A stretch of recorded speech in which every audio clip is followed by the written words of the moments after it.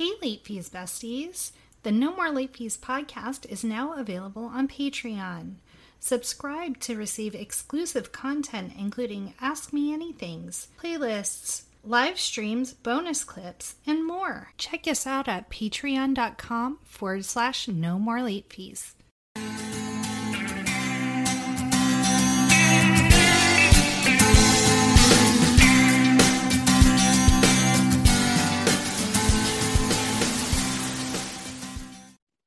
Welcome to the No More Late Fees podcast. I'm Jackie.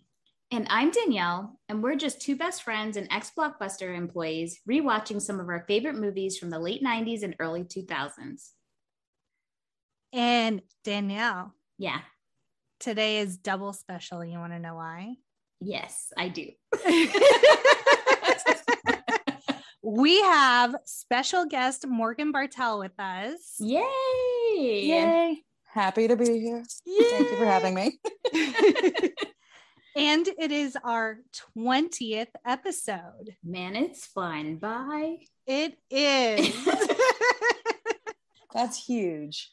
Yeah, I mean, we are so excited about that because our goal was just, I think there was like an article that most podcasts don't make it past their 10th episode. So we're like, let's just make it past 10. So now, I mean, we're really in it, Jackie. We can't like stop this train now. Oh, we are. We have almost everything planned out through the rest of the year. We have a ton of guests coming up. I'm super excited. Yeah, I my mind is blown. Like, honestly, it's just every day I'm just so thankful that we get to just do this together as besties. And then we've just met so many great people, and people are saying yes to join us. So I don't even know what to say. It's just shocking and really nice and exciting. So absolutely. What movie are we doing this week?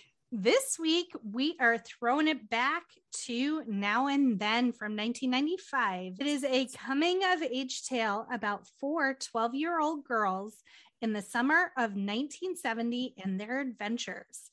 This movie also shows the girls in present day mid-90s and the reunion of the group as one of them is about to have a baby.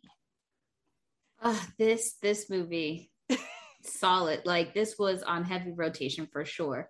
So heavy rotation, heavy. Oh, and you can purchase it on iTunes and Amazon Prime for $9.99 or rent on both for $2.99. So before we get started, let's get into our ratings rewind. So you know the drill. Before we get into any movie, we'll reveal the rating of our Y2K versions of ourselves would give. Then at the end, we'll see if our current selves agree with our initial rating. Our scale consists of would buy it again, the best, would play on repeat, 5-day rental, would watch again, 2-day rental, it's okay, nothing to write home about, and same-day rental. Trash in the sewer with Samantha. Oh, bless her.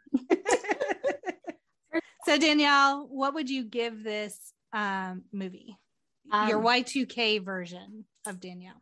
She was a would buy it again. I have it on DVD, yet I still bought it.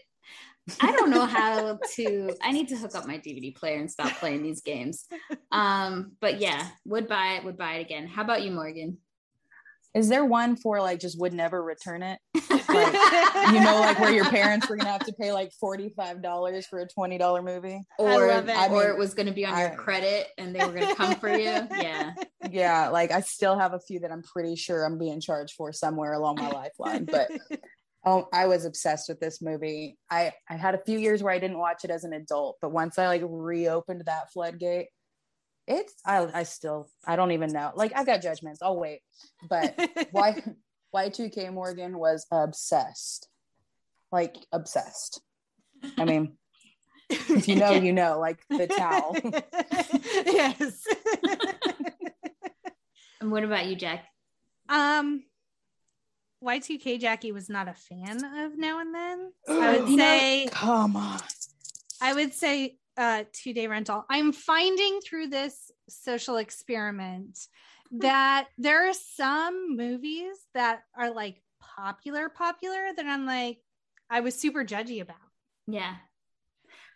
You know, I feel like the universe knew there were certain things we shouldn't have discovered about ourselves when we were just in the precipice of our friendship. So it didn't change anything, the dynamics, because I feel like Y2K Danielle would have been like, you know what, bitch? I don't trust you. I don't trust your judgment.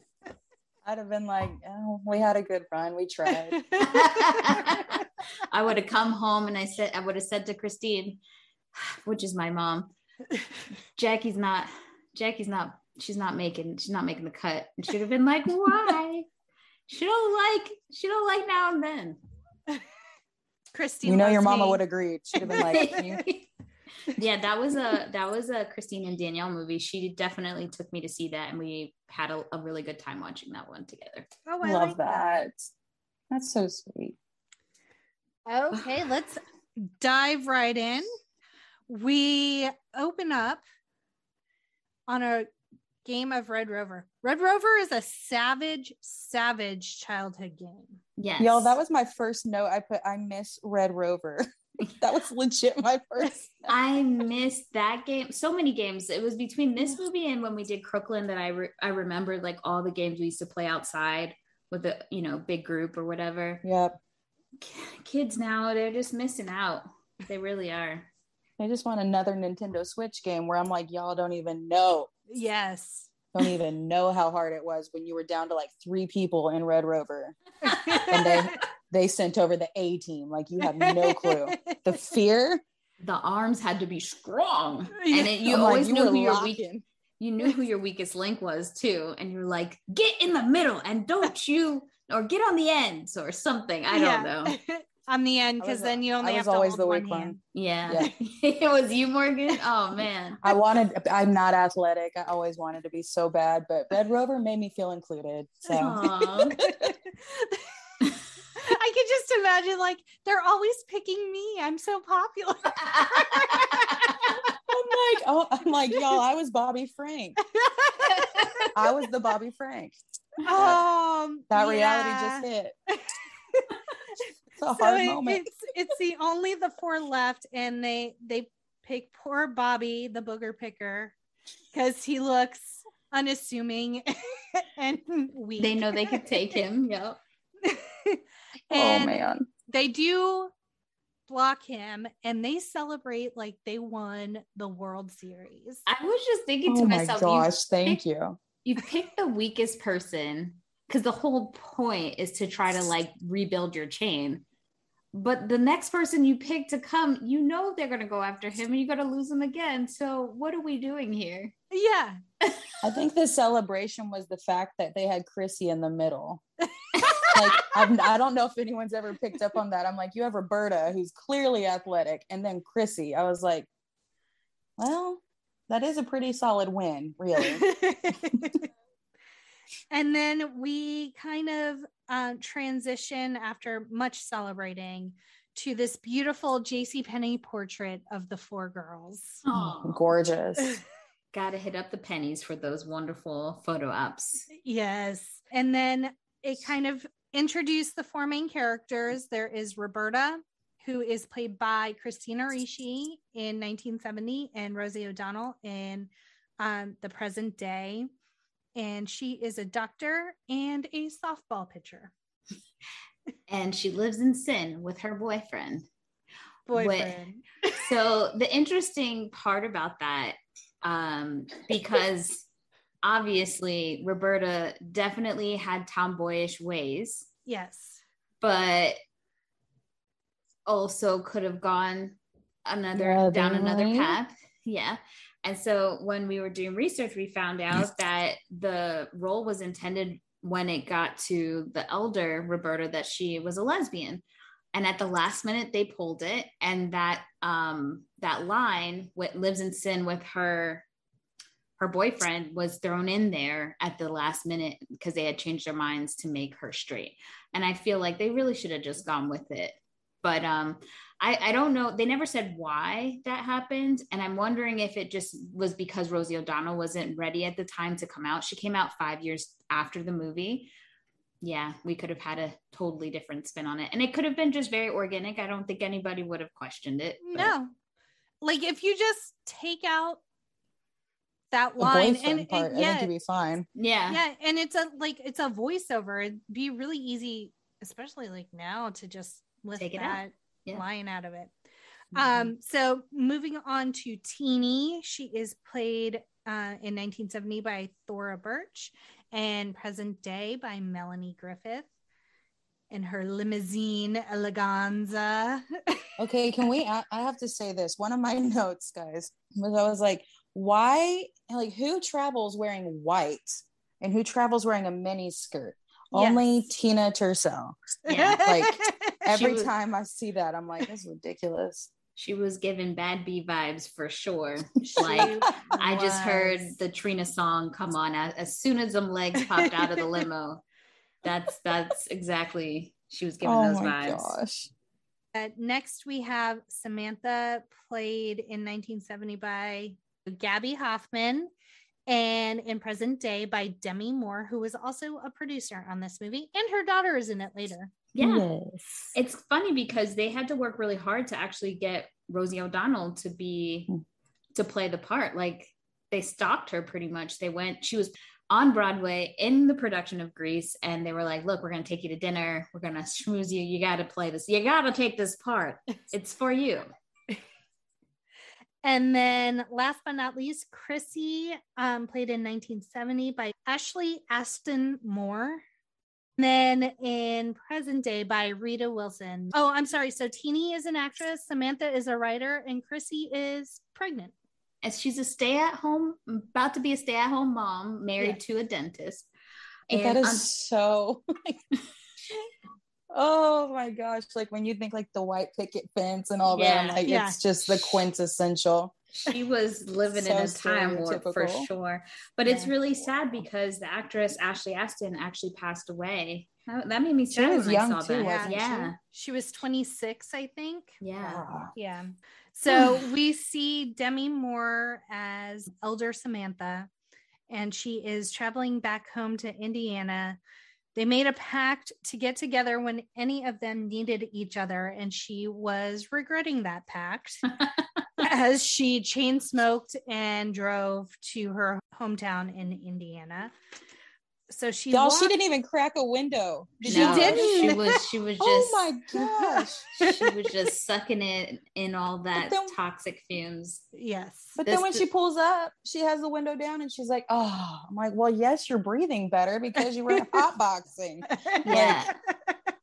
So Samantha plays the narrator in this movie. And the interesting part is the writer of this movie, Marlene King, who you may know as the showrunner of Pretty Little Liars and many other shows. She actually wrote this about her life growing up in the suburbs, and she wrote it at 10 years old. Oh. It's so baller, right? Like when I was 10, I couldn't even write a full essay. And she's over here, she's like, I've got an idea for a film. A feature film about my life story at 10 years old. And she didn't peak either. No. Right? Come on. You see like this panning sweep of Chrissy's room as she's getting ready, and it is all things girly. I love it. She got the Avon makeup and perfume on the mirrored tray in her little vanity. So I wrote Chrissy as Prissy. Yeah, oh my gosh. 100%. I was just thinking to myself, like, which girl I felt relatable, like that was relatable to me at the time when I watched it, and how I feel now. And I think I really, really love Roberta when I was younger. Yes. It was the boob thing, but we'll get to that. But now I love Chrissy. I love that she just sticks to her delusions 100%. I love her decor. I love everything about her, that she loves her friends, but she's not afraid to stick up for herself. That's all I'm going to say. Okay. I legit wrote Chrissy's opening scene is a total vibe. It is. I mean, it is full on commitment between the florals and the decor, between the Aquanet, the shade of pink that she chooses to wear, her dress, the giant bow. I'm like, Y'all, she legit had like that giant collar on her dress that had lace on the ends. I was like, she is 9 months pregnant in like a linen dress. Yeah. And like she's single curling each strand of her hair. I was like, nah. And she did it all and pulled a husband. She ain't working. I said, this is the life I'm going for. Let me just take notes. Like Chrissy, we didn't understand it when we were younger, but now we do. She was a kept woman. I love it. Chrissy does not like swear words like breast. I would have responded, okay, Chrissy, titties it is. That's how Danielle rolls. That's Danielle's hard stop. Oh my man. Where Chrissy ends and Danielle begins. And then soon thereafter, Samantha walks in. I like her vibe. Dude, the shoes. Can we talk about it? She's like wearing spats. Yes. I was like, yes. The whole menswear thing. I'm here for it. Slackers, vest, blazer, and then like the Heidi hair. Loved it. Like her whole look. I adored it. Talk about how bad the makeup was in the 90s, because if you look at any of these women now, they look dewy and fresh, but then they look gorgeous. Yes. But then they look like 30 years older than they should have been. Did they not look old in this movie? Yeah. Am I bad? I'm like, think like the lighting. I'm like, why wouldn't, like, I feel like the lighting and the color grading in the whole movie, I was like, ugh. Yeah. I think they were trying to make it seem like they were older, so it was a little bit darker. Pastel shadow and lips is just not really a good look on anyone. No. Teeny shows up and immediately says, hey, bitches. And Chrissy doesn't get on to her. She didn't say breast. Her mouth just dropped. So Chrissy's out there going, oh, dear Lord. And then we find out that Chrissy is in the same house, like her childhood home. She's never left. Failure to launch, apparently. No. Let's talk about generation wealth, because that bitch didn't have to pay for a house. So I'm all about, again, I'm reading her list of things to do. You got your Chrissy checklist? I do. I'm calling my mom tomorrow and say, let's talk about the future. What's going on with the house? Plastic still covering the sofa. I wrote that. Plastic on the couch. My grandma used to have plastic on the couch. Yeah. All bad. And so then we are now outside. I do love that there's like a cool, it'll be a callback later with the husband. He pushes his glasses back and he says, yes, dear. And, you know, you don't really pay attention to it, but it comes full circle later. So. And you can see the treehouse in the background. There's a comment about how her husband wanted to get rid of it to put up a doughboy, which is a pool, an above ground pool for those who. So why would you need to get rid of? Maybe the tree. They had so much land. Yeah. First of all, can we talk about this treehouse? I was obsessed. Opulence. I just felt like my life would have been complete if I had a treehouse. I was jealous of it back then. I'm still jealous of it now. Yes. That thing is just, it's amazing. It's gorgeous. It is. And the curtains and all the details. Chrissy didn't do shit later on when they were painting and all the work they had to do to get the money. But when it came down to decorating that house, the bitch was ready. There's so much pink. So much. And then did you guys notice Roberta's outfit? Yes. When? Penny loafers, wool socks, prairie skirt. And then the unbuttoned, she had like the white t-shirt or something. And then the denim. Oh. Yeah. What? It was like they could have given her something better. I feel like Roberta would not have dressed like that. No. She had a skirt on? Yes. I missed that. I feel like if they had just dressed her It was not. It was bad. Yeah, it was not great. They I did feel her like dirty there. if they had just dressed her the exact same, like she had never had a glow up, but like Roberta dressed fairly cute as a child with the little tied button down tops. Yeah. Mm-hmm. And give her some jeans. This It's the 90s. Honestly, I just want to say this is probably a situation of the fact that, especially in Hollywood, that they did not know how to dress plus size women. And the designers themselves were not making exclusive. I mean, things have gotten away a lot better from then. So I think they didn't even try it. But what I don't understand is you could freaking get a seamstress. You can get some stuff tailor-made just for this actress. They didn't put her try. in some jeans. That's all Yeah. they had to do is just put her in some jeans. Yeah. And Give she her would have shape. been fine. Yeah. So anyway, moving on. Oh, it had been 10 years since they had last seen each other. And then Chrissy says, Roberta lives an alternative lifestyle and lives in sin with her boyfriend. Yep.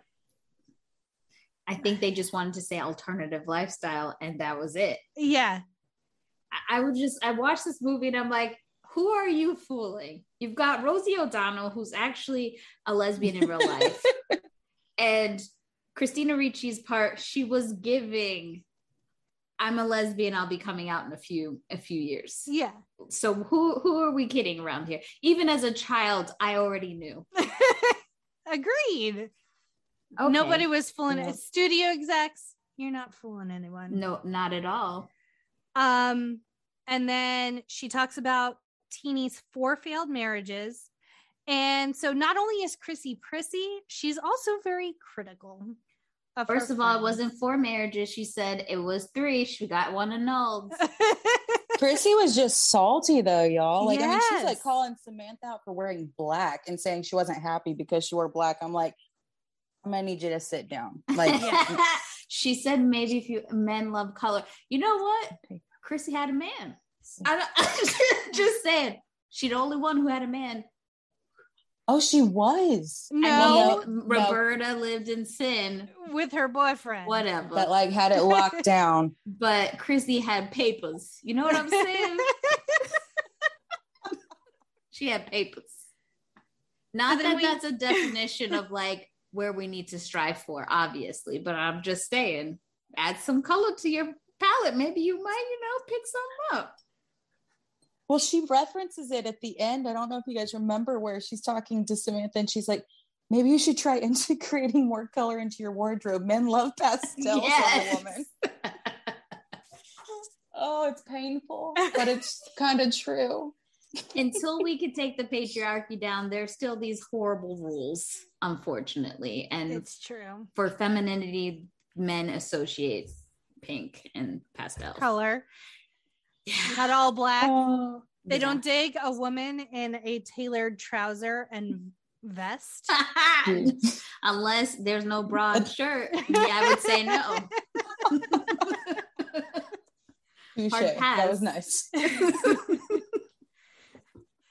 Okay, so we transition to summer of 1970 in Shelby, Indiana.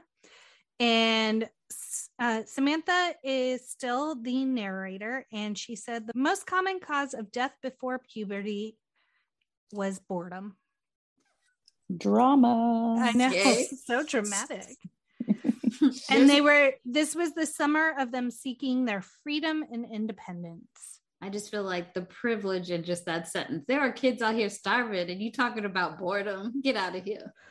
Oh, I wrote like not too long after it's 1970s kids or the 1970s versions of them. I was like, these are rich white kids that have nothing better to do in this suburban town in 1970. Yes. This movie and Harriet the Spy, I would like to say, are the foundations on which Karens were made. We just think that they just came out of nowhere, but they were taught. They were bred. They Yes. were bred and taught that other people's business was theirs to be had. I feel like in a lot of ways, this is like the polar opposite of Crooklyn. Yes. Crooklyn is like what Brooklyn in the summer was, and then this is Shelby, Indiana in the summer, and they are two vastly different worlds. Yeah. Yeah. Because I could never see Troy go looking into people's business about why some boy died. Yeah. Yeah. Okay. Continuing on. And their summer goal was to raise money to buy a treehouse. I do like that the parents didn't just give it to them.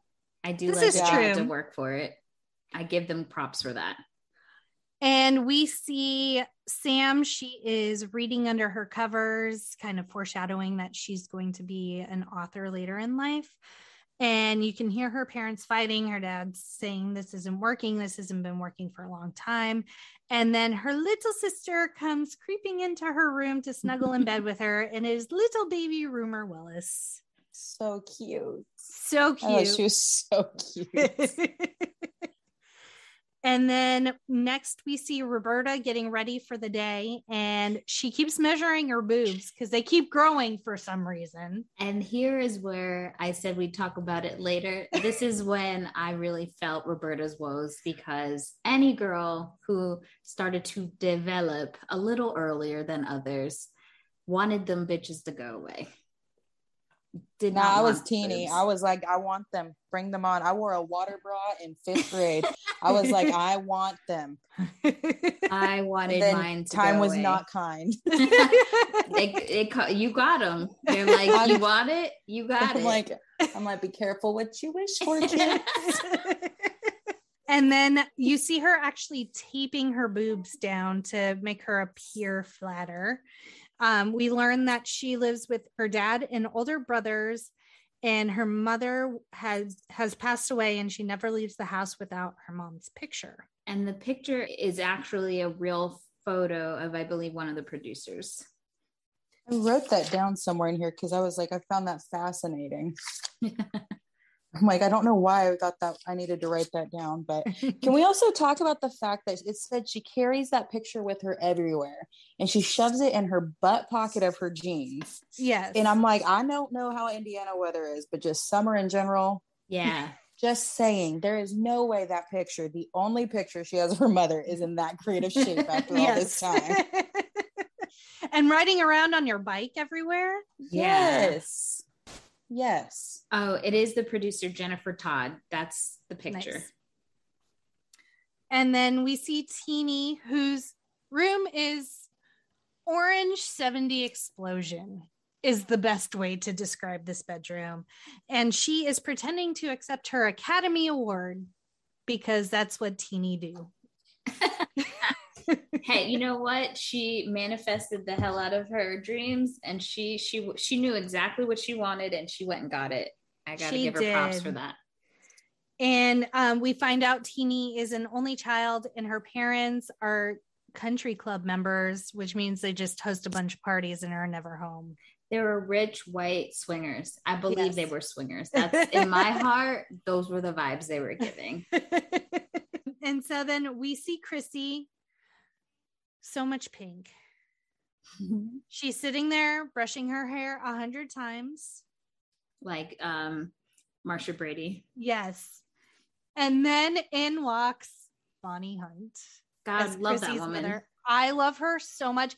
And she is not in this movie for more than like maybe a minute, I think, total. That scene, right? That's it. Yeah. What she does in this scene, just the little things like fixing the canopy and how she explains the birds and the bees to Chrissy. Yes.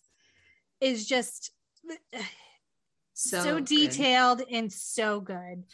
That scene though with her and Chrissy, my 8-year-old was watching it with me and he goes, geez, what's that mom's deal? He's like, she's making me nervous. Yeah. And I'm like, ma'am, for like a kid that's just kind of a bystander watching that, I was like, how amazing is that though, that she could convey that so well that you're like, okay, I understand why Chrissy is the way she is for the rest of the movie. Absolutely. Like, iconic. I'm surprised Chrissy didn't actually, the older version of her wasn't like Demi Moore's character. like completely disillusioned. Like she went out in the world and realized that her mom was full of crap and completely changed. I'm surprised that didn't happen. But she never went out in the real world. She just stayed in wherever Shelby, the heck they were. Shelby, Indiana. The little kind of, And I did write, after Bonnie Hunt comes in, steals the scene. Okay, she's a little particular about things. Just a little bit. And so then Chrissy asks about sex. And Bonnie Hunt replies, okay, since your friends are trash mouths. Which I really love that insult. Yeah. She said, all women have a garden, and a garden needs a big hose to water it, or a small hose, as long as it works. It's so cringy. So then we meet the Wormers. The girls are all just hanging out in the cul-de-sac, and the Wormers come by, and they are there to, quote, make our lives miserable. Hey, Wormers. That's all I hear in my head. And they proceed to pelt the girls with water balloons filled with green Jell-O. Oof, I would have been mad if that got in my hair. And then Roberta takes off after them, and when she falls, oof, that looked real. She eats it hard. Yeah. But the next scene after she gets up, I put, was Roberta a Lannister? Because she literally says, okay. We always pay our debt. Yes. So I wrote, was Roberta a Lannister? It pans over to the diner. And so the girls are in the diner taking a Cosmo quiz. Cosmo ruining women's expectations since 1970 something. Yes. And Chrissy is counting their money because she's the accountant. She needs this treehouse to happen. Yep. And she got them treehouse dollars. And she says, we have $23 more to go. So that $23 more in 1970 is equivalent to $90 in 1995 or $161 in 2021. There it is. Okay. Ballers. And then, like, they're pulling in some serious dough. Yes. And then we see Sam's mom, who, in Sam's own words, has been dressing like Nancy Sinatra lately. Not mad at mom. No, she looked hot. Mom was amazing.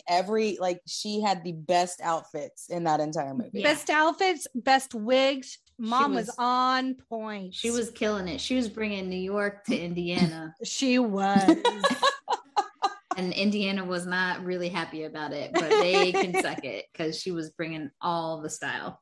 But Sam was embarrassed because her parents were going through stuff and she didn't feel safe enough to talk about it yet, which was kind of sad. Yeah. Yeah. They're talking about the full moon tonight is going to be the Festival of Spirits.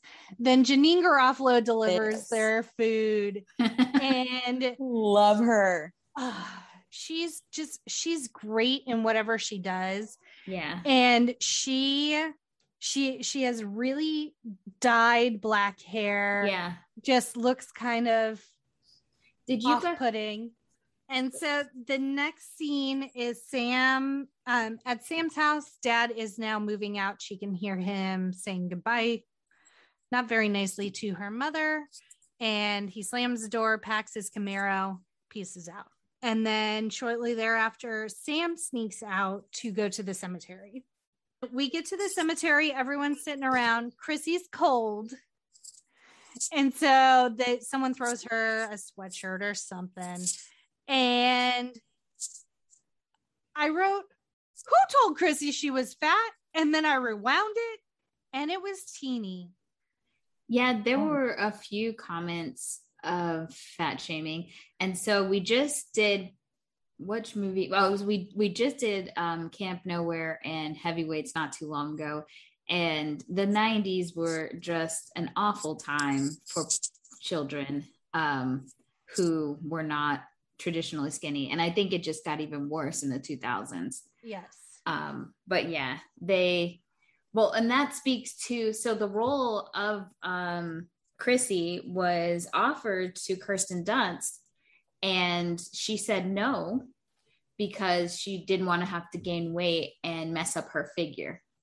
Do you know how young that girl was at that time to be talking about a godforsaken figure? And quite honestly, if they wanted if they're diversifying the cast, or they wanted it to go to a little bit of a heavier set girl, why not just cast a heavier set girl? Why would you get a skinny girl and make her gain weight? That first of all, well, they make like boxy clothes on her too. Yeah. So yeah, there were quite a few jokes in there. Like, it would have been one thing. I think I would have been a little bit more okay with it if it had come from external places like the Warmers or some of the other kids. But from her own friends, that wasn't nice. That was what was so upsetting, is like, these are supposed to be your best friends. And she straight up, she didn't even say like, oh, maybe stop eating Twinkies or something like that. She was just like straight up like, because you're fat. And I'm like, what? So now when we go to the future and Chrissy is throwing shade, do we blame her? Do we blame her? Because I don't. Do you guys think, like, I kind of was watching it and thinking, like, I don't know if all four of them would be friends if there wasn't like the connecting friend. Like, I don't see Teenie and Chrissy like just like being like, hey, yo, let's hang out. Or like even like honestly, like those two really just kind of just seem weird in the friendship dynamic to me. And Sam just felt, I don't know, it just was one of those where I'm like, how did this all like come together? Yeah. I feel like Roberta was the bridge, because Roberta had Chrissy, but Roberta was also close to Sam, and it felt like Sam and Teenie were really good friends. So I think Roberta was kind of like the glue. And that happens so much in friendships. Like any of my girl friend groups, there's always like a pair that is just closer than everyone else, or there's somebody in the group that is just kind of there because another person brings them in. I think that's very real. And I think that's very real for childhood friendships, especially when it's just like before high school, when you're not really trying to find your identity. It's just, oh, you live next door to me, we're friends. I've imprinted on you. Friends now. I've imprinted. And then they start talking about Dear Johnny, which is a tombstone in the cemetery. He passed away in 1945. He was only like 10 or so. And so then they decide since trying to summon Marilyn Monroe hasn't worked, they're going to try Dear Johnny. Chrissy has a pretty amazing fake out. Thank you. I wrote that in all caps. I was like, this was the best. Like, especially after they just threw shade at her for being fat. She's like, no. She called them out for their dumb shenanigans 100%. She did. And then there's stuff happens all at once. Lightning strike, immediate rain, Chrissy be gone. I wrote, Chrissy ran like she's running in the Olympics in the track and fields category. She was. They gave her a head start with the bicycle later on, but I'm like, she don't need it. She don't need it. On foot. She's fine. She became FloJo real quick. She did. And then they all go home. Sam starts seeing things, like she's convinced that they've released Dear Johnny's spirit and he has followed her home, ? I could only imagine if I was in this group of friends and I told my grandma that we were out there in the cemetery releasing spirits. First of all, you were not getting a Black child to play in a cemetery. Just not happening. Can we just talk about the fact that they were so obsessed with, like, they're 12. It references that they are 12. And I wrote down, I was like, why were these girls so infatuated with the creepy seance stuff? That's the door you don't want to play with. Yeah.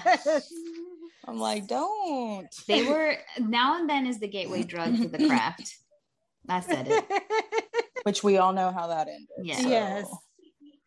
Well, I have Danielle, and then my other really good friend is Creole, and so she's also like, you don't play with things you don't understand. My grandmother would have beat me. You were where? Doing what? With who? Yeah, no way. There's a reason. I'm like one step below Pentecostal. I'm like, we are spirit-filled, demon busting, Holy Ghost speaking. I'm like, you do not. There's just certain things like you play with a hot pan, it's gonna burn. Yeah. Yes. I went to a party once, and I think it was like middle school, and they brought out a Ouija board, and I called my mom to come pick me up. I said, you white bitches are crazy, because you're over there, you're like, I'm gonna be able to sleep tonight. I'm not gonna be cursed for the next 20 years. I'm gonna be good. And they would play in those games like saying Bloody Mary in the mirror. I was like, no, it's not happening. And Candyman, hell no. Time to go. I'm going home. So they also see, they call him Crazy Pete. Poor old man Pete, just riding his bike. He's on a night ride. It's not hurting anybody. He's not. He reminds, like, this character is reminds me of the old man character from Home Alone. Yeah, where he always just kind of shows up and like scares the crap out of kids, but he's just actually a really nice, sweet old man with emotional baggage. But I feel like that I feel like it teaches kids, don't judge a book by its cover. Yes. But also some of those people in your neighborhood that you feel like you get a creepy vibe from as a kid, trust your gut, trust your instinct. They're a pedophile. You know it. Stay away from. And why did they give him a creaky bike? Yes. As he's like riding, it's just creaking the whole time. I'm like, I feel like if this dude was riding that bike that regularly, like it would be well oiled. Yeah. I have expected him to be on one of those bikes with like the giant front wheel and the tiny like back wheel. Like, give Crazy Pete a reason to be crazy. Right. 100%. Sam's windows are wide open. Like, it is legit storming. Yeah. And her windows are wide open. Papers are blowing across her room. And she's just in there. And then all of a sudden the wind stops. And she's like, oh, well, this is fine. And that's when she thinks Dear Johnny has like entered her room. He's free. Who knows? At least like get a sign, like how Ghost Rider used to at least tell you some stuff, give you some clues, like wind came, I know Johnny's alive. There was no real evidence to this madness. Well, later on they see that the tombstone is cracked, so they think that's why. And then Sam decides that there needs to be an emergency meeting, and they've got a communication system. Oh, it is epic. So she yanks on a string that goes to Roberta's house and has a bell. Roberta hears the bell, grabs her flashlight, and starts shining it in Teeny's window. Which I would have never woken up with that. That was the flaw in their communication chain. So Teeny wakes up, also has a flashlight to signal to Roberta that she got the message loud and clear, and then turns over and grabs the biggest walkie-talkie ever. It's just shy of a CB radio. And calls Chrissy. And I love how Chrissy responds to this, because I feel I would have been the same way. Like, what the hell do you guys want? She's got them curlers in her hair. Like, can't this wait till tomorrow? I just saw y'all. Yeah. What do you want? So then they go back to the cemetery, and that's when they see the tombstone is cracked. And then there's a scary bird that flies by and freaks them all out. Which was a hawk. It was supposed to be an owl. The owl died that day on set, RIP. And so they had to Hedwig, no. And so they had to get a hawk instead. So they had a run on owls. They couldn't just get another. I don't know why. They said, get the backup hawk. And so then they decide they need to research Dear Johnny, there's nothing in their hometown about him.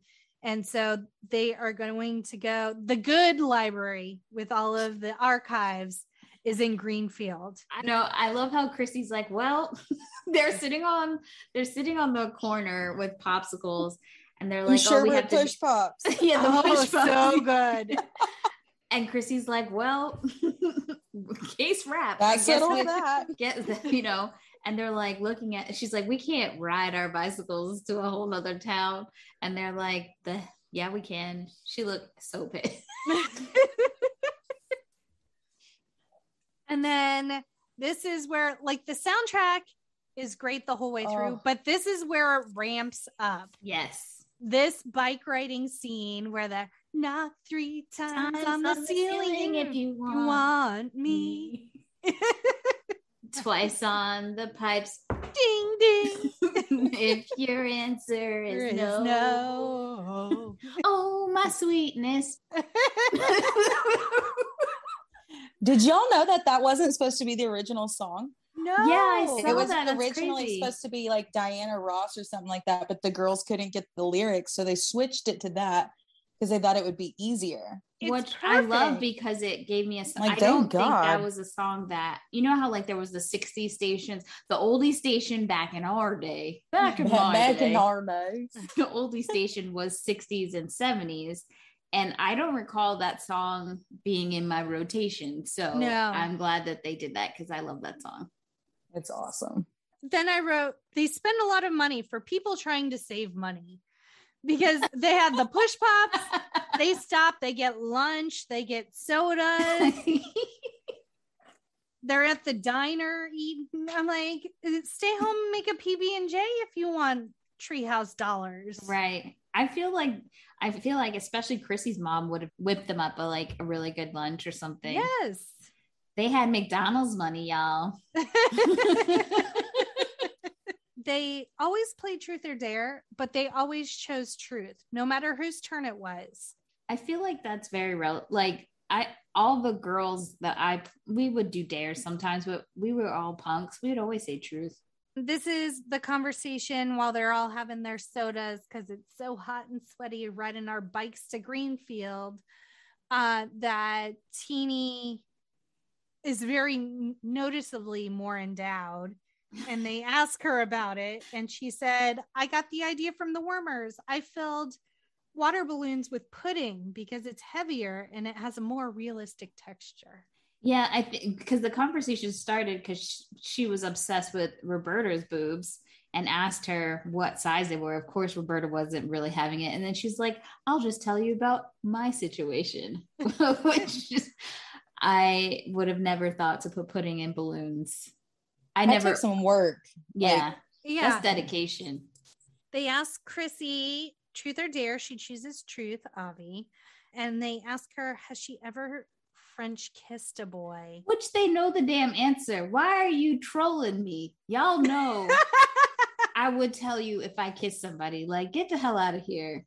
And she said, no, I don't want to get pregnant. Thanks for that, Bonnie Hunt. Well, she does explain that she understands kissing does not cause you to be pregnant, but it does cause you to it leads up. It's the starting point. What'd she say? They can't help it. They're driven. It's the male curse. That is a very interesting way to put it. That wow. Did y'all know that country store, you know how they're sitting there eating or drinking or whatever they're doing? Did you guys know the history with that little country store? No. This is how deep I went in, y'all. Like, I opened one floodgate and I was like, this is a holy grail. So that building was actually part of the original home of the president of the railroad from 1865. Ooh. And was purchased and moved across the street. Oh. And then was opened as like a general store, basically, that somebody decided to sell gas out of it. And they called it Smitty's, which is, I think, what it's called in the movie. I never caught that. And then it's been like purchased time and time again. And it's still in operation like to this day. That's awesome. That's awesome. But it's so cool because like the red barn and like the red truck and everything that come in the later scenes I believe, if I remember correctly, like they're all on the same property. Like, I'm like, and they make it seem like they riding their bikes all over Kingdom Come, and I'm like, you went in a just circle. like walked behind. Like, they were bamboozling us. I was like, I just thought that was so cool. Like that place literally is still standing from 1865, and it got its moment to shine. That's awesome. And Chrissy decides she needs a break. They just had snacks, but she needs another break. And so she like literally gets off her bike and refuses to move. And the girls can't abandon her. And Chrissy gets what's coming to her for not being a team player. She was tired. I don't like this rhetoric. I don't at all. She stuck up for herself. She didn't push herself to exhaustion. She needed a break. I'm sorry, I'm not at the same rate as you. I'm telling you, I'm tired. The bird pooping was good luck. Anyway. And then you know how that grossed me out. Like I can't. I know Jackie's not a fan of birds. I hate birds. I don't want them anywhere near me. I get pooped on fairly often, probably because I can sense my fear and disdain for them. Disrespectful. They try to let you know. Yep. And so then they don't have anything to clean Chrissy's hair because it's like bullseye on that pigtail. Ugh. And so they go to the lake so that Chrissy can wash out her hair, and they start splashing each other and start swimming in the lake. So they're all just hanging out by the lake, living their best lives. Roberta climbs a tree and they all tell her it's not safe. Don't jump. And so then Roberta proceeds to pretend that she is dead and is a floating body in the water and thinks it's funny. And like there's a voiceover that's like, it's a rationale that because her mom died, she's trying to find the humor in death. And this is not the first time that she's faked her own death type of thing. Yeah. But that is traumatic for her friends.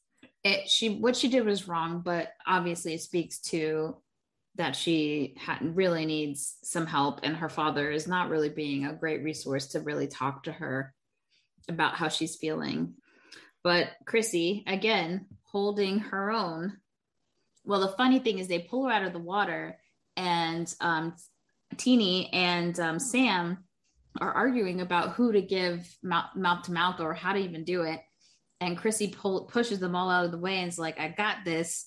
And then Roberta like spits up water and says, you know, I see who my face, by the way. Right. Yeah. And says, like, I would have definitely did what Chrissy did. I probably would have done a slap rather than a punch. Hey, Danielle, I wrote Chrissy was right with that punch. So see, sometimes I side with Chrissy. Yeah, she punches her, but apparently the punch in the movie, Christina Ricci didn't move her face the right way or her head, and she ended up getting punched in the face full force, and they had to shut down production for a few days because she was really bruised. Yikes. Yeah. I'm like, that makes that scene a whole lot more impactful. Mm-hmm. I also was just fact checking. CPR was invented or whatever in 1960, so it was possible for them to know what CPR was in 1970. You know, I gotta check. The more you know. The more you know. So then we see the Wormers. So there are 4 Wormer brothers. Yeah, I never realized until this watching that they were brothers. I think there's like 6 or 7 of them actually, because there's the little ones. Yeah. Might be 5. Did you just think they were a posse? I just thought they were friends. I don't know. It didn't seem that out of pocket. Like the Sandlot, there was like a bunch of them as friends, you know? The He-Man Woman Haters Club. Yeah, exactly. So this was when I felt like there was just a little too much gratuitous kid butt. Okay. Oh, fact. I'm glad you're bringing this up because there are a few. So now as an adult, knowing what we know, especially about Hollywood and all these child actors and the allegations and stuff that are coming out, the kid from Little Rascals being one, there was no need to have the scene. No. None whatsoever. No need whatsoever at all. Or you could have had it and not had the nudity. Like they could have all been waist deep in water. Right. There could have been exposition that explained like, oh, I saw his thing or whatever. Right. And then the second part of the scene where they've all grabbed stuff from the barn. Okay, Yeah. whatever. Like you didn't need to show any Your butts, Yeah. let alone that much buttage And throughout that scene. there is a rumor on the internet that if you like pause it at the right second, you could see said appendages. But Wormer's wiener. yes. And Devon Sawa said that was not accurate. What did you see this, Morgan, that they had to put like a sock or something? I did a TikTok on little known facts you might not know about Now and Then, and it was like that one was one of those that blew up. I think it's at like 1.3 million. Oh wow. And what's crazy is the amount of people that are like trying to contest that no, they paused it and they saw it. And I'm like, yeah, that's a Mandela effect, because there's no possible way. I'm like, legally in filmmaking, there's no way they could show that and produce it and get the rating that they did. And then they came out and actually said that they had to wear like a sleeve sock thing. And I'm like, that's still pretty grotesque. Yeah. Even for that, like, just as a parent, I would be fine with my child being an actor, but there are scenes, you still have to protect them. Right. There are scenes with nudity that may progress a story, but that was not progressing a story in any way. Not. It's child pornography. I'm sorry. It is. Period. And there's things in this movie that I saw that I was just like, it's the little things that they inserted into these movies that crept into our brains to make things feel like to normalize things that weren't. Yeah. And it affects real children in real life, in real situations, to feel safe, a false safeness. Yeah, not cool.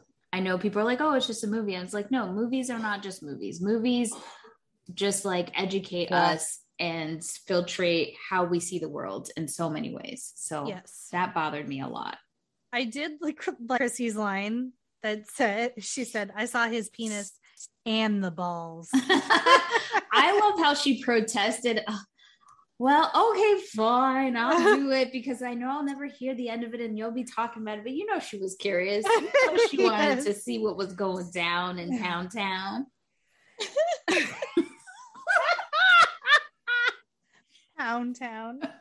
Oh my God. That's awesome. They steal the Wormers' clothes to get back at them for the Jell-O water balloons. And so the Wormers have to grab various sundry items from the barn. Sundry. Like one had like the hood to a tractor. One had a bushel of hay or fruit basket. Yes. I just think it's weird that Roberta told Chrissy to go first to get a head start, but then later when the boys come running, Chrissy is still running with them. So I was like, what head start? She should have been on the bike going. Like, what's happening? Yeah. And they were all giving her the clothes. Right. I'm like, y'all, this makes no sense. No sense. None. They arrive at their final destination, the library in Greenfield. Chrissy pulls a book off of the shelf and open mouth sneezes onto it, which in the time of COVID, not cool. Yeah. It was never cool, but even now, even more so. Not cool, Chrissy. We notice more things now. Somehow Roberta, I can't tell if it was intentionally or she just grabbed a book off the shelf and it happened to have the article of her mom's death. I feel like she did it on purpose. I don't know. Like, she has so much curiosity about the death of her mom, and just, I feel like, 100% she pulled that. And so this is when she finds out that her dad had kind of sugarcoated for her benefit her mom's death. She knew she was involved in a car accident, but in the article it said she was pinned and she was conscious the whole time, and she later succumbed to her injuries at the hospital. So Roberta makes a copy of the article and is kind of freaking out about that. Understandably so. And we don't really see that come to fruition completely. Like, we see her have a breakdown later on, but you don't see her like confronting her dad about it. You don't hear her say she confronted her dad about it, or they had a conversation and nothing. So it just felt kind of something that just was hanging out there. Yes. They find out that Dear Johnny was Jonathan Sims, and they find a little article saying that him and his mother were murdered, but there wasn't much more information other than that. And there were pages that had been torn out of that volume of.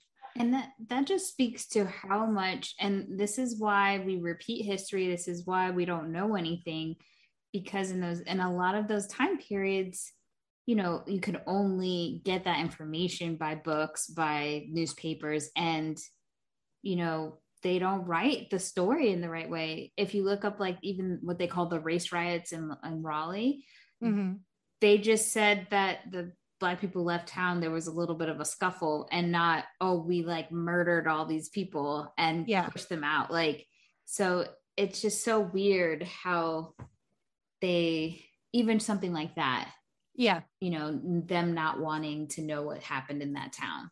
It's crazy. Like it was a blemish on the town's reputation or something. Yeah. They're disillusioned because they've kind of hit a dead end in their detective skills, trying to find out what happened to Dear Johnny so that they can release his spirit. Dude, y'all, the moment they get done with Roberta copying her mother's picture, like 2 pages later, they find Dear Johnny. Yeah. Every time I watched it, even as a kid, I was like, okay, like that's not gonna yeah. And then they read it, and I remember when I was a kid thinking that felt like such a massive mystery. Yeah. And then you're reading it and you're just like, this is okay. Like as an adult, you're like, I think this is kind of blown out of proportion a bit. Yeah. Just slightly. But a 12-year-old mind, I guess. So yeah, no, like I think as kids, the things we thought were, oh, that seems cool. That's heavy, man. That's heavy. And so they're on their way back home and they roll up on this Vietnam vet. He's obviously hitchhiking, kind of a wanderer, if you will. And it is a very fresh-faced Brendan Fraser in an uncredited cameo. I love him so much. It was uncredited? Yeah. Stop. That was when I fell in love with that man. Yeah, I could watch The Mummy all day. I don't know. That's 100%. when I realized that was him. I don't know. I don't remember him particularly in this movie. Like I know he's in it now. He's walking, like they recognize that he is a vet. And so they start bombarding him with questions. And at one point I just wrote, stop harassing him. He probably has PTSD. He's lost all of his friends in war. Obviously, he doesn't even have a home to go back to because he's wandering the streets of Indiana. Like, leave the poor man alone. But he rolls with it. Yeah, he was very kind. He seemed like a nice guy. Yeah. But Jackie, you have said many times that these are privileged, sheltered white girls. I agree. And they're literally repeating everything they've seen on the news. Not the TikTok, but the real news. And they don't understand because there was propaganda telling them that this war we're winning. And he's like, nobody's winning. So like, I guess. And he is the spectacle for them, right? He is something that they are so not used to, is something so foreign. They hear about this concept of the Vietnam War on the news, and that's as close as they get to it. Whereas this is some guy that has gone through it, has seen his friends die in battle, and they just can't get enough information out of him. Yeah. But then he does a really weird thing where he offers them cigarettes. Yeah, I would have, like, what I don't understand this. First, I know this shouldn't have been my first thought, but I was like, why did he give them all single cigarettes? I would have had one and had them pass it around. Like, I'm not wasting my cigarette money. I don't know why that's what I thought first. And then I was like, oh yeah, kids should not be having cigarettes. She's In like general. secondary. You ain't gonna bum my cigarettes, you damn kids. On top of being frugal, maybe kids shouldn't be smoking. He says, essentially, you can't believe what they're telling you. You can only believe in yourself if you're lucky, are his like parting words. So obviously we got a fresh-faced Brendan Fraser, but Morgan, Jackie, Listening. picture this. We're getting a story time. Let me paint a picture for you. Ready. Imagine this dusty up Vietnam War vet being Leonardo DiCaprio. I don't see it, but I'm not a huge fan of his. Oh, I saw that and I had a hard time including that in the fun facts you may not know about Now and Then. And then I kept reading and it mentions Matt Damon. I'm like, not helping. No. Not helping. Yeah, No. Leonardo DiCaprio was set to be in that role, but dropped out at the last minute. And it was a huge deal to get someone on the plane so quickly. And one of the agents had tried to pitch this fresh new guy named Matt Damon. Fresh new. Ages this movie a little bit. Yeah. And they didn't even get a chance to even look at Matt Damon. They saw Fraser and liked him. So the Lord put everything in place. I'm just saying. The role just seemed like it was just made for him, though. Because he played it so well. And he played it where it was, I mean, it was kind of creepy as an adult to watch it. Yeah. But I remember watching it as a kid and it didn't feel threatening. Yeah. If that makes sense. Like, it's just, I mean, aside from the cigarettes being given to 12-year-olds, but it, like, he wasn't trying to like be creepy with any of the girls. He wasn't trying to be rude, even whenever I think it was Chrissy that was popping back at him a couple of times. Just took a step too far. I'm like, girl, he been fighting for you guys. Yeah. Why are you talking to him like that? Don't. I just like, don't. I get all my America over here from my small town roots. But no, that just, I can't even, that one I'm very passionate about, obviously. Yeah. I'm like, could you imagine freaking Jack from Titanic sitting on a red pickup truck with a little peace sign? No, I could not. The problem with Leonardo DiCaprio is for the longest time, he just looks so young, no matter what role he was playing. And I would have looked at that and been like, damn, they recruiting real young nowadays. Like, I wouldn't have been able to see it. And Matt Damon, trash. I'm giving him a same-day rental. Chrissy, I think, is the one that's like, well, I saw on the news and keeps like popping back, or like, my mom said, and he said, your parents aren't always right. And kind of just like, hey, just putting it out there.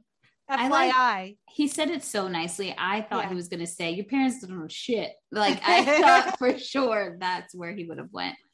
But and then as they kind of decide that it's time to go home, as they're leaving, Sam turns around and says, whatever it is you're looking for, I hope you find it, which I thought was a really nice detail and end to that scene. Just her acknowledging that, like, he's been through some shit, and just being grateful that he's there. Yeah, no, it was insightful for her at that age to really be able to gauge that.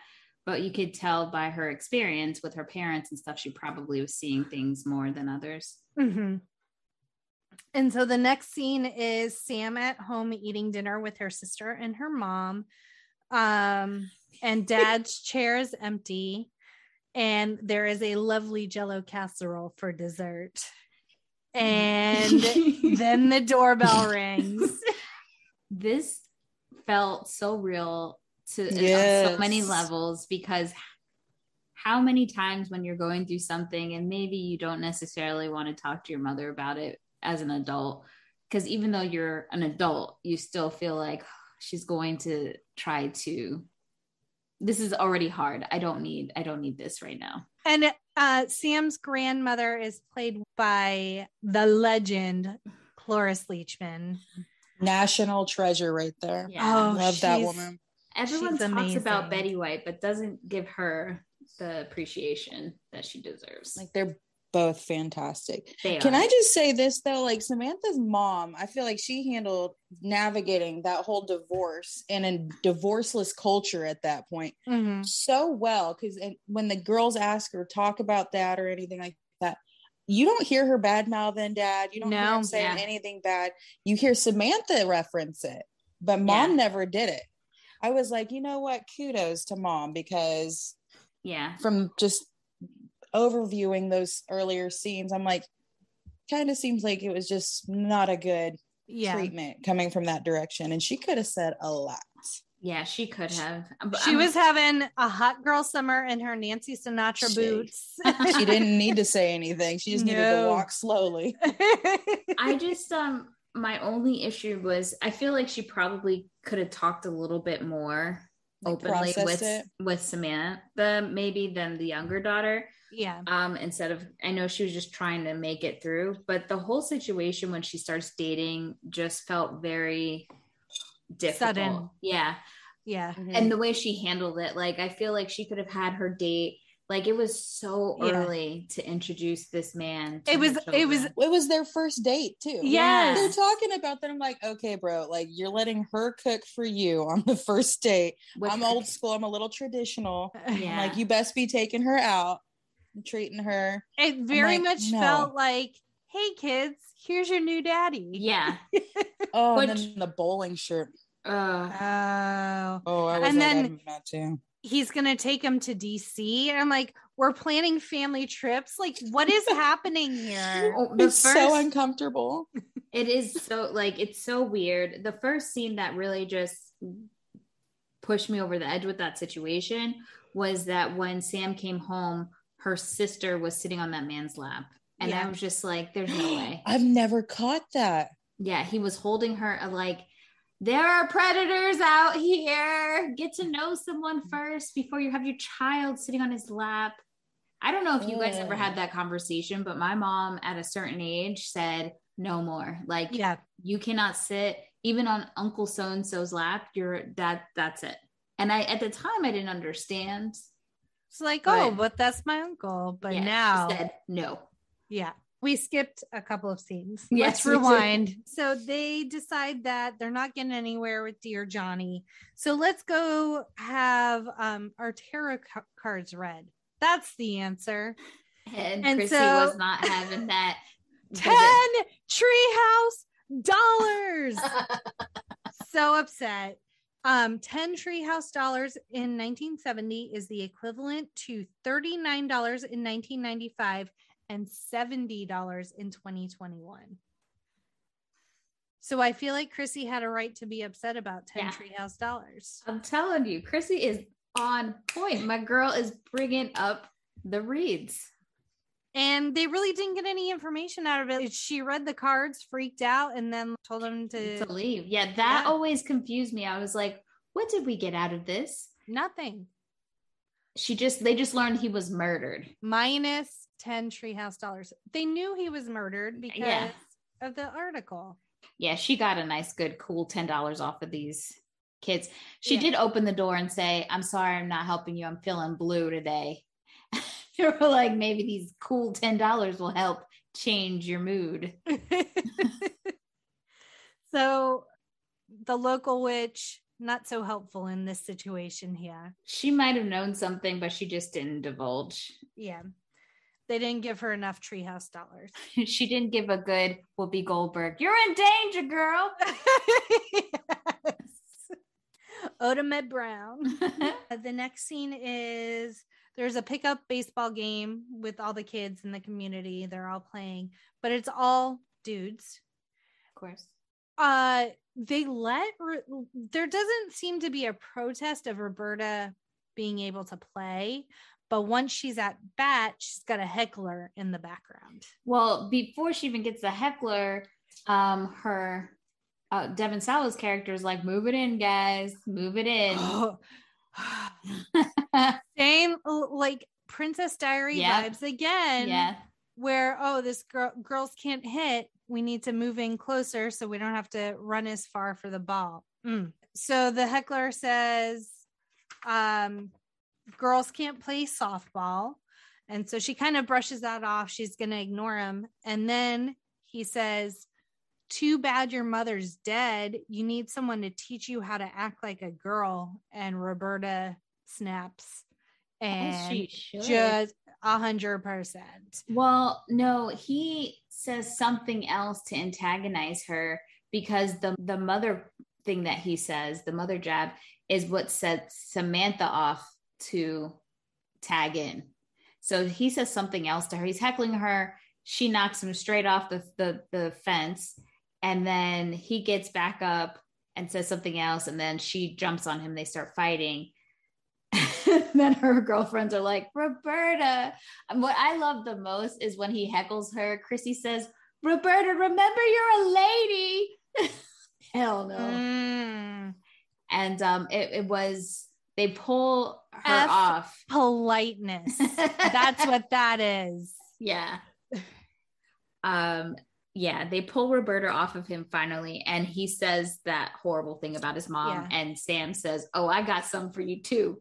She opens her can of whoop ass and jumps on him. And I love how she runs when she gets home and she gets off her bike. She just has this pure satisfaction on her face. Her hair is all tore up. She's got scut marks all over her face. But she's like, we did it. Yeah. We did it. And meanwhile, Scott Wormer is standing on the mound like, oh. He's like, hello. She got some fight in her. Kind of digging that. And then we have the scene with the creepy new boyfriend. Yeah. So Samantha is a must. Yeah. And she walks into this weird scene where new daddy is there, played by Hank Azaria, the lovely, fabulous Hank Azaria. After the scene with new daddy, it is Sam just needs to get out. She needs to. Is that what happened? Because what I saw was a rude ass child who needed her ass whooped. Who the hell you think you are slamming my door? And where the hell you think you're going? It's dark outside, bitch. You better get in this house. She's just and you came in beat up, and then you're running out. Is my thought. There's no way. I would not be alive. There would be no breath. They would need to do the CPR on me.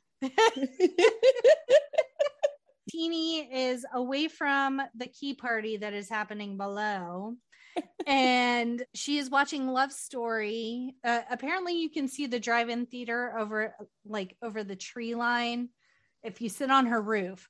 So she's watching it without sound because she's not at the drive-in, because she knows all the words, and she has, I think she has Jiffy Pop as well. I noticed the popcorn. And then Sam joins her up there. And they have this moment. At the same time, Roberta's outside playing basketball, and Scott Wormer shows up. He's like, you need to follow through. And she's like, get out of here. I don't care what you think.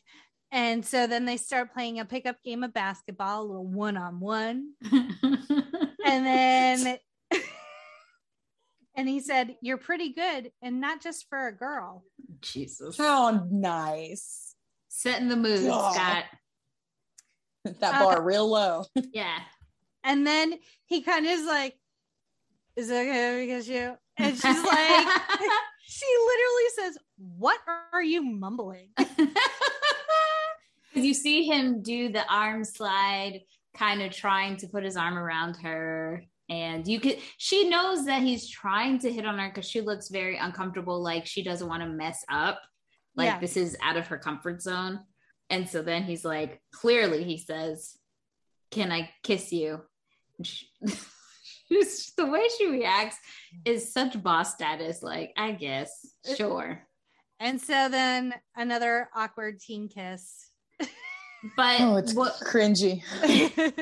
But what everyone has to understand, for you younger millennials, for us older millennials, we had gone through a special journey, and it was called Casper.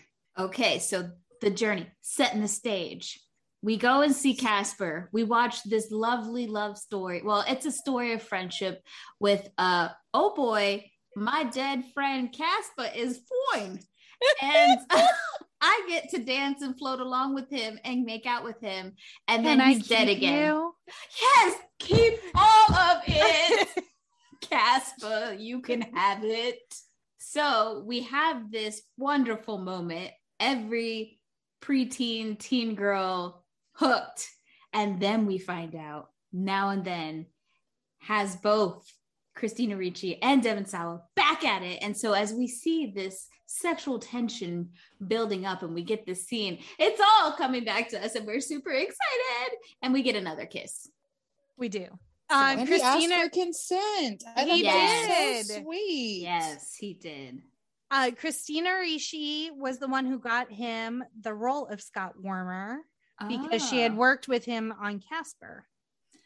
Funny thing. So Devon Sawa talks about how, he was the only boy in the age range, 14, 15 years old at that time in the movie.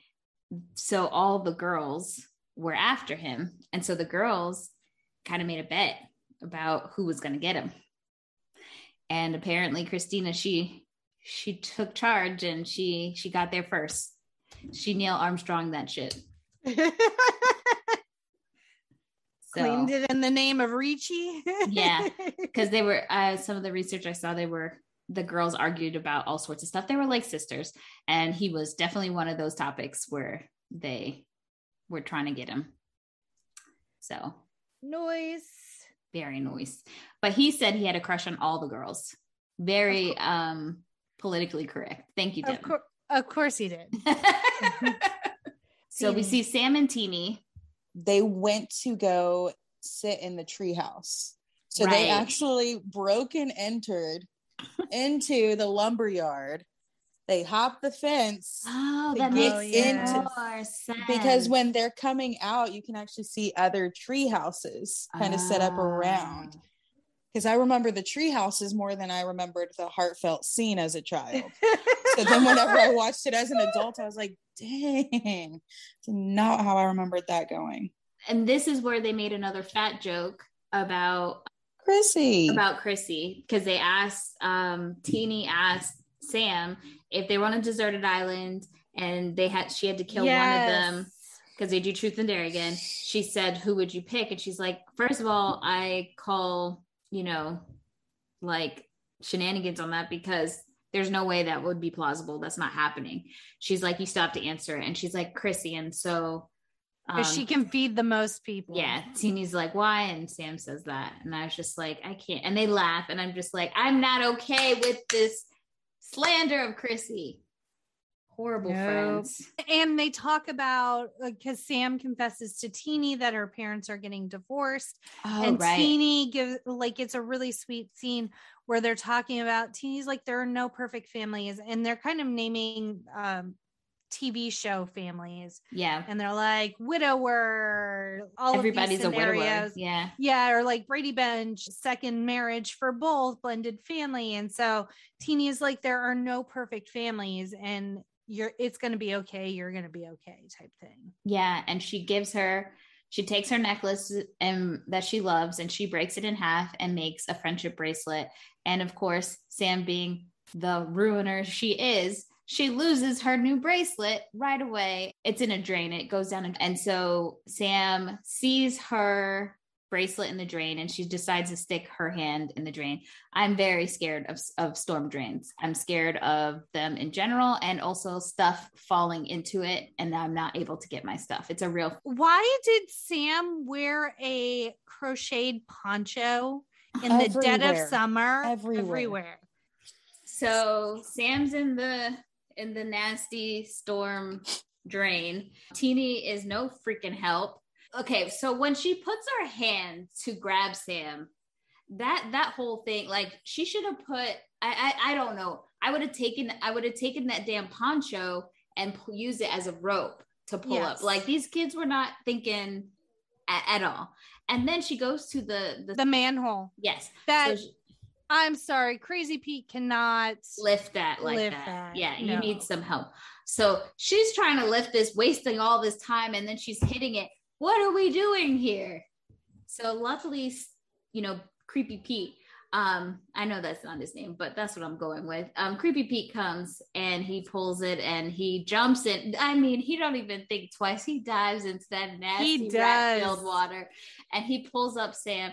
And these ungrateful little bitches, as soon as they recognize who it is, they're like, oh, and he's like, And it broke my heart. Oh, do you cry as an adult watching that scene? I was literally like in so many, I was like, he's such a good guy. Yeah.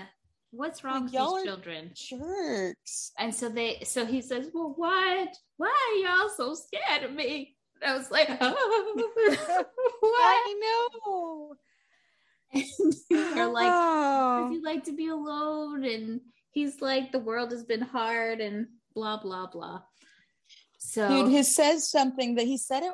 I remember this word for word since I was a little kid because it just stuck with me. He goes, I don't like to see a lot of people, and I don't think a lot of people like to see a lot of me. Oh, yeah. And I was like, how many people feel that way that we're doing life with? So that's why I was right? no. That, like, as a kid, that point, I mean, I was still a jerk as a kid. I had to have some coming to Jesus. I was the white privileged girls riding the bike. But it was one of those, like, of being the Crazy Pete's character. Like, I know it's a coming of age with the girls, but his character, when I was like really my Y2K version, found more inspiration from him in how I view other people's lives instead of putting a bow on it right away, knowing everybody has some kind of a struggle. So then they go home. Yeah, they didn't even thank him, and they just peace out. And the next scene is the girls painting the garage door for Roberta's dad, and Chrissy chilling eating a Twinkie. She needed a damn break. Leave her alone. She tired. She has to eat every couple of hours or else she gets nauseous. She's got hyperglycemia. What's with the judgment?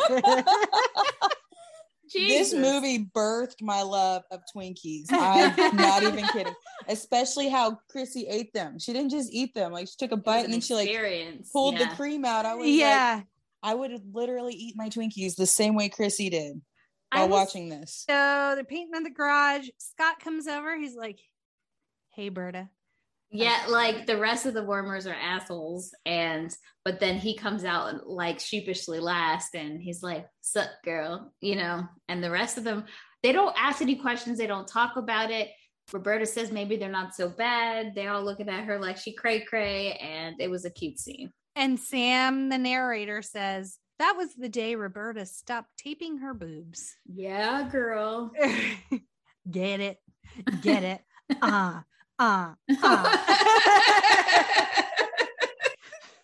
The next scene is they go to Sam's grandma's house because they're going to pump her for information about Johnny. I love this scene, but yeah, she didn't expect her to. She was like, "Oh, so you brought the whole neighborhood," and gives them really bad lemonade. Yeah, I'm like, did she just pour straight like lemon juice in there or something? Is it grapefruit juice? Like, I thought maybe she put alcohol in it. It was super weird. Yeah.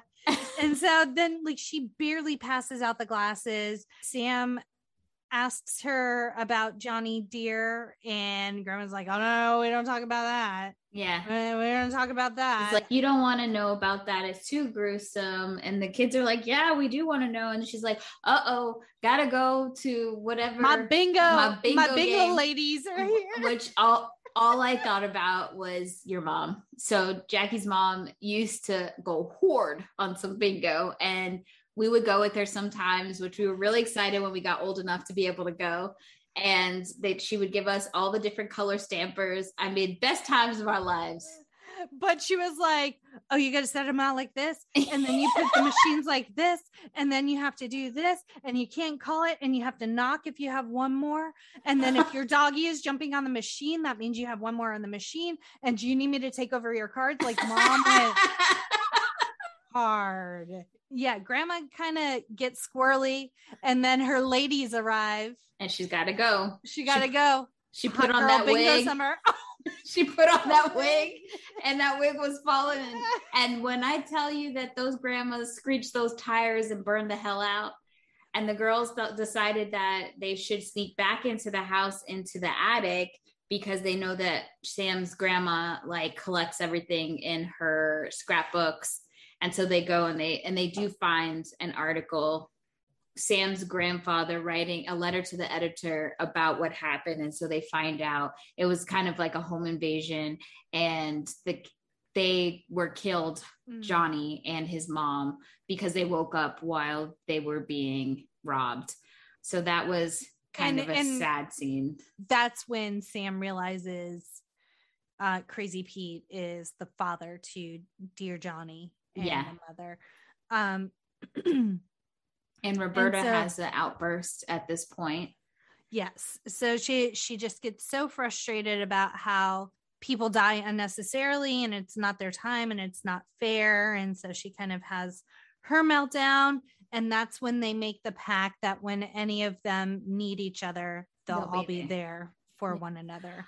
I totally understood this breakdown, but I was also like, we snuck back into this house and we are supposed to it's not supposed to be like we were here. And Roberta breaks stuff in there. Yep. She breaks her Sam's grandma's mirror. And I'm just like, why? And my thought is, that is an antique. Yeah. Like, that is irreplaceable. Yeah. Roberta. And she's going to have 7 years bad luck, or 13. I can't remember which one it is. She's already in the cemetery. She's kind of screwed it away. So now they're back in the cemetery and they notice that there's a tractor bringing in a new tombstone for Dear Johnny, since his other one was split.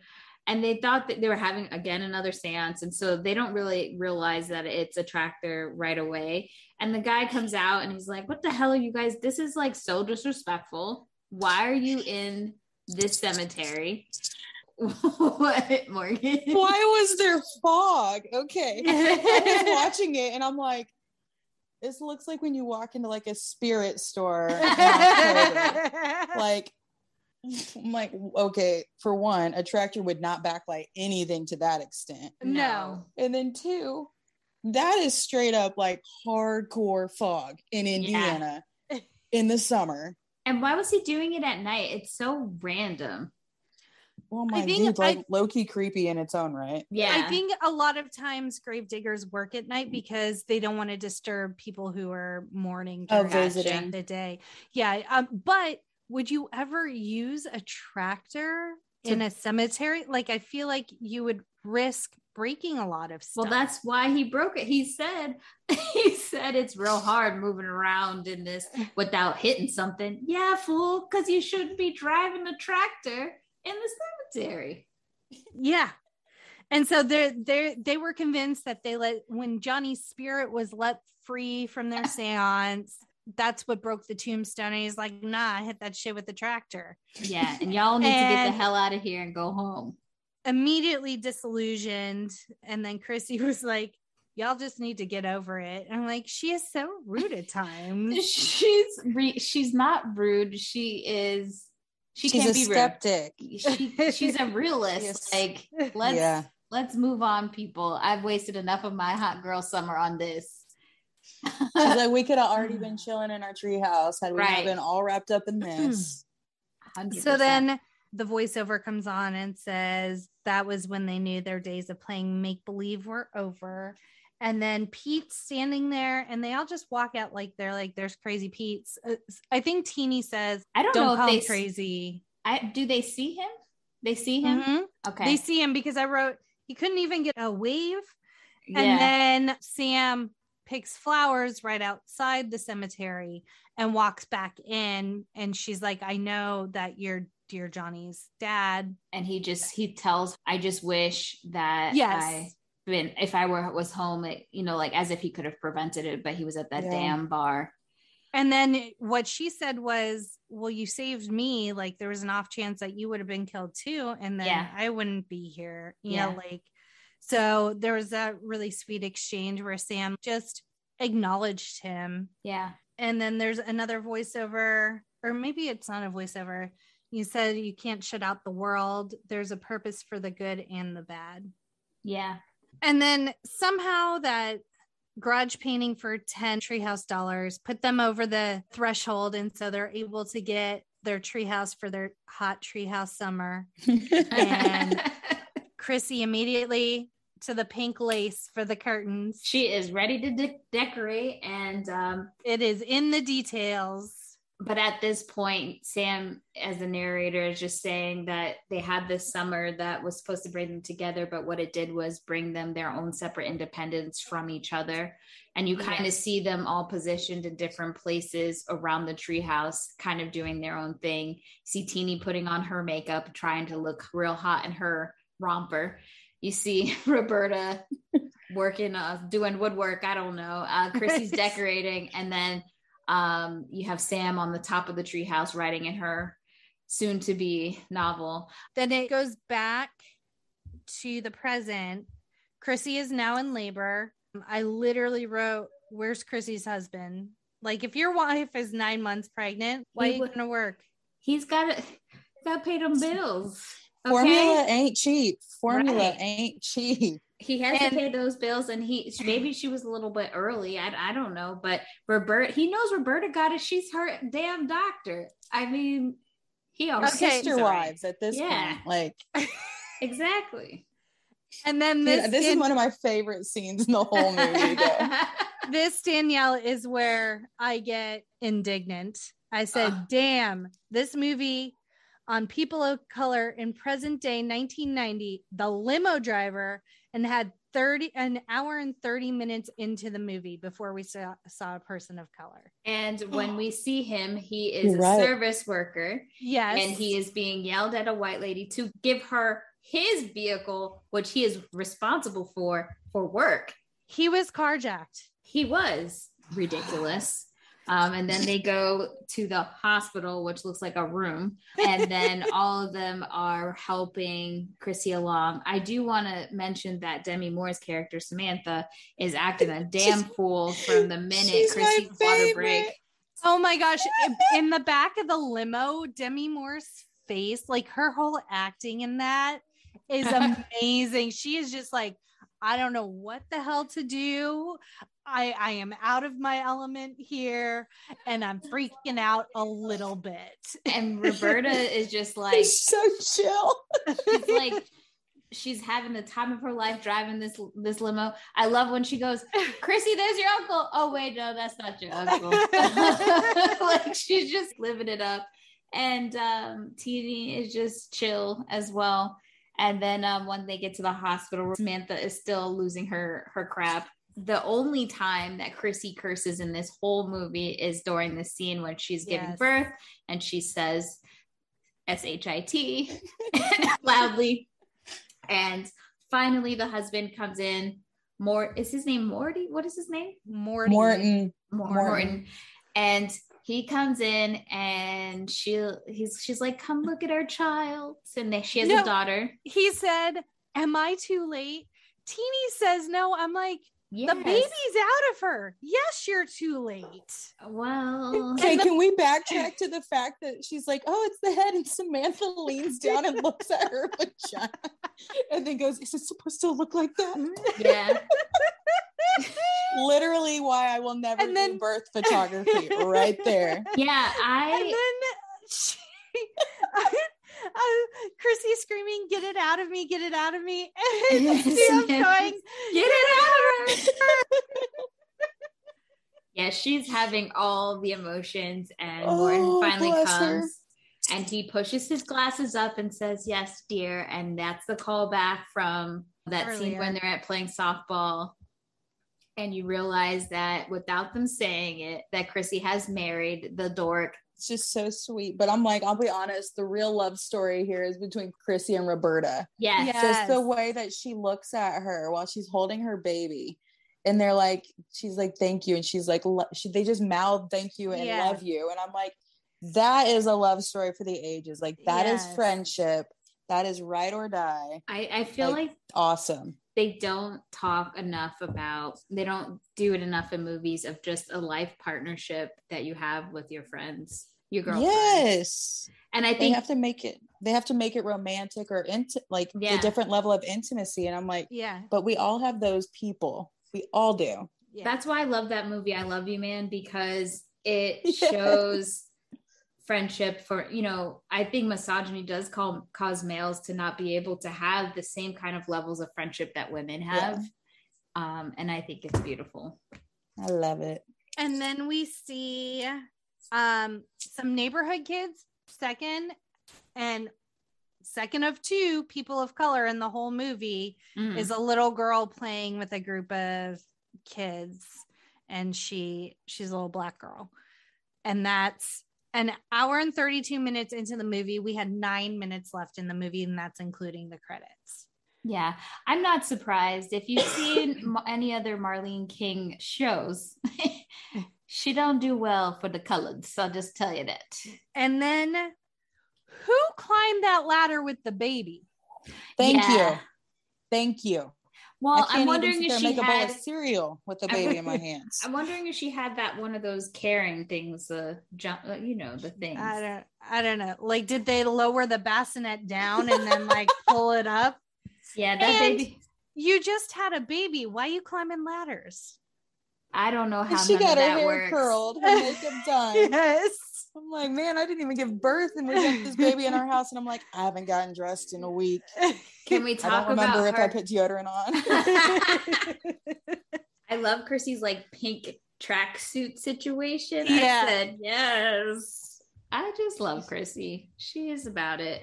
That's when they have the discussion of maybe Samantha wears too much black and she should integrate some color in her wardrobe, and men olive pastels on a woman. And they talk about how Sam has this fear of intimacy, which I feel like the movie could have been a little bit better at exploring that. Yeah. Teeny said that she used to send a Christmas card with cash to Crazy Pete every year, and this past year it came back to her, and Roberta confirms that Crazy Pete has passed away. He lived a long time. He looked old before. Yeah. Did anyone try to do the math on that? I was like, hold on. This don't seem right. This don't add up. But okay. You're like, that's fine. We're just going to go with it. Yeah. They play Red Rover at the end. And they also make a new pact that they would visit each other more often. Yeah, which I like. And then there's that symmetry of them playing Red Rover at the very end with the neighborhood kids, which is how the movie opens.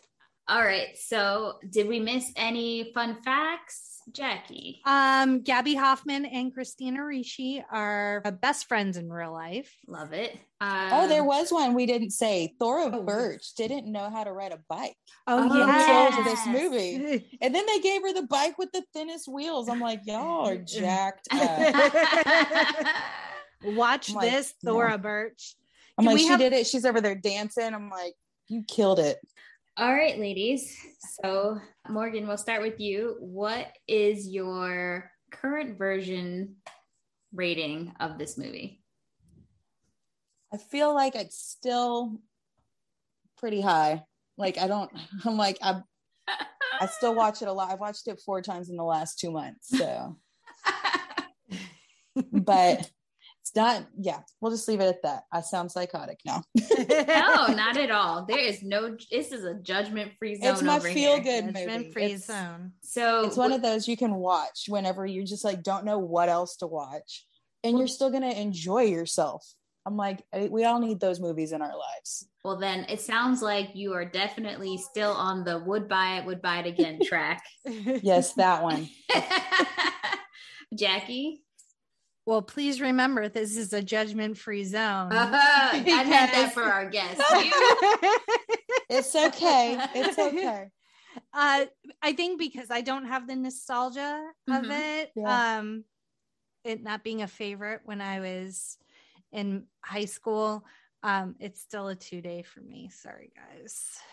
Hey, it's still a 2-dayer. It ain't the same day. Yeah. It is not the same day. I am going to go with the 5-day rental because I haven't watched it as much as I used to. When did this come out? Was this this was middle school for us. Yeah. 95. So that was 8th grade. Yeah. So I do have the nostalgia. It did not have a lot of representation, but I was used to that at that age anyways. But the nostalgia of this being a Danielle and my mom movie, it's a 5-day rental for me. Nice. I love that. So I guess I'm the only one that it slipped a little bit. That's fine. Well, we are really happy that you came on. Thank you guys. Invitation is always open for you to come and do other movies with us. We would be glad to have you. And just thank you so much for being nice to two ladies on the internet. We really appreciate that. I appreciate it too. I love it. I love what y'all are doing. It's one of those. It just warms my movie nerd loving heart.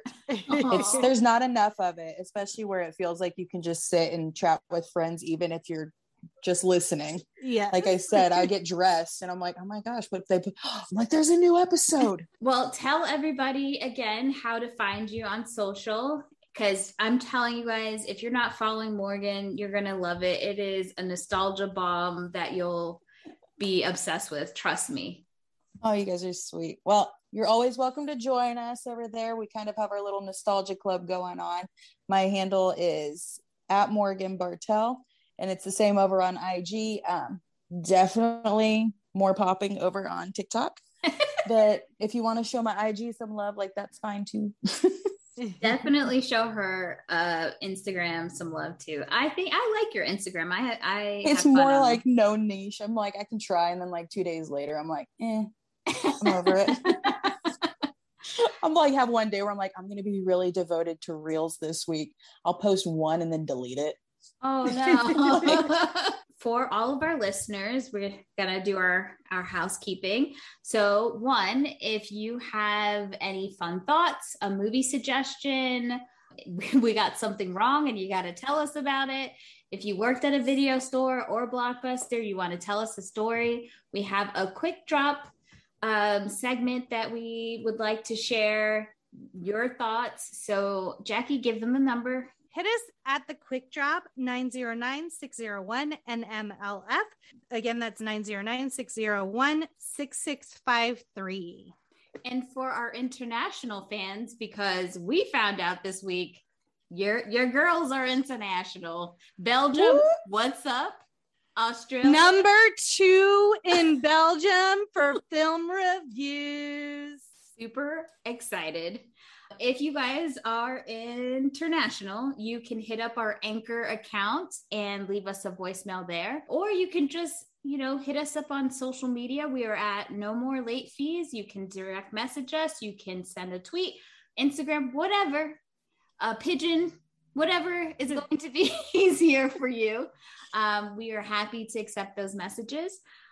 We also want to give a shout out again to our Patreon besties. Thank you so much for joining. And until next time, be kind and rewind.